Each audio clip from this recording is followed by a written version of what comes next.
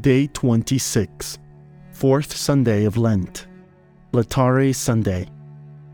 This Sunday, called from the first word of the Introit, is one of the most solemn of the year. The Church interrupts her Lenten mournfulness.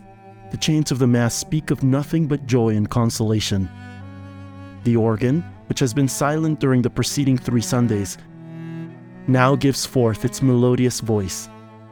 The Deacon resumes his Dalmatic, and the Subdeacon his Tunic, and instead of purple, rose-colored vestments are allowed to be used. These same rites were practiced in Advent, on the 3rd Sunday called Gaudete. The Church's motive for introducing this expression of joy in today's liturgy is to encourage her children to persevere fervently to the end of this holy season. A reading from the Holy Gospel according to John. At that time, Jesus went away to the other side of the Sea of Galilee, which is that of Tiberias. And there followed him a great crowd, because they witnessed the signs he worked on those who were sick. Jesus, therefore, went up the mountain, and sat there with his disciples. Now the Passover, the feast of the Jews, was near. When therefore Jesus had lifted up his eyes and seen that a very great crowd had come to him, he said to Philip, "When shall we buy bread that these may eat?" But he said this to try him, for he himself knew what he would do. Philip answered him, 200 denarii worth of bread is not enough for them, that each one may receive a little.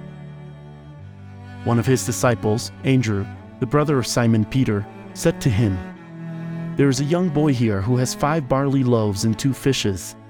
But what are these among so many?" Jesus then said, "Make the people recline." Now there was much grass in the place.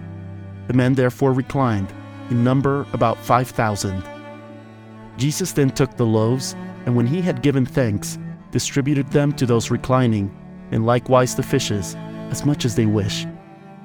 But when they were filled, he said to his disciples, "Gather the fragments that are left over, lest they be wasted."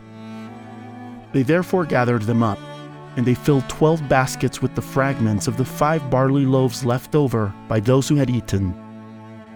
When the people therefore had seen the sign which Jesus had worked, they said, "This is indeed the prophet who is to come into the world."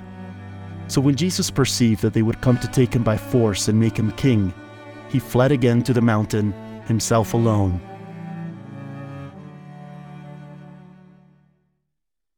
A reflection on today's Holy Scriptures. These men, whom Jesus had been feeding by a miracle of love and power, are resolved to make Jesus their king. They have no hesitation in proclaiming him worthy to reign over them. For where can they find someone worthier? What then shall we Christians do, who know the goodness and the power of Jesus far better than the poor Jews? We must beseech him to reign over us from this day forward.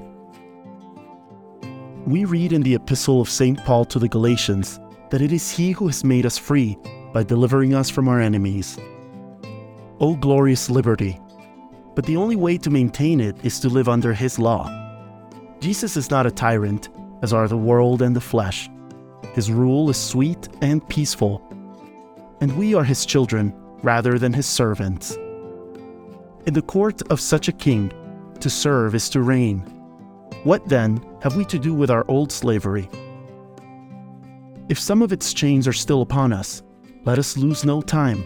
Let us break them, for Easter is near at hand. The great feast day begins to dawn. Onwards, then, courageously to the end of our journey. Jesus will refresh us. He will make us sit down as he did the men of our gospel. And the bread he has in store for us will make us forget all our past fatigues. Let us pray.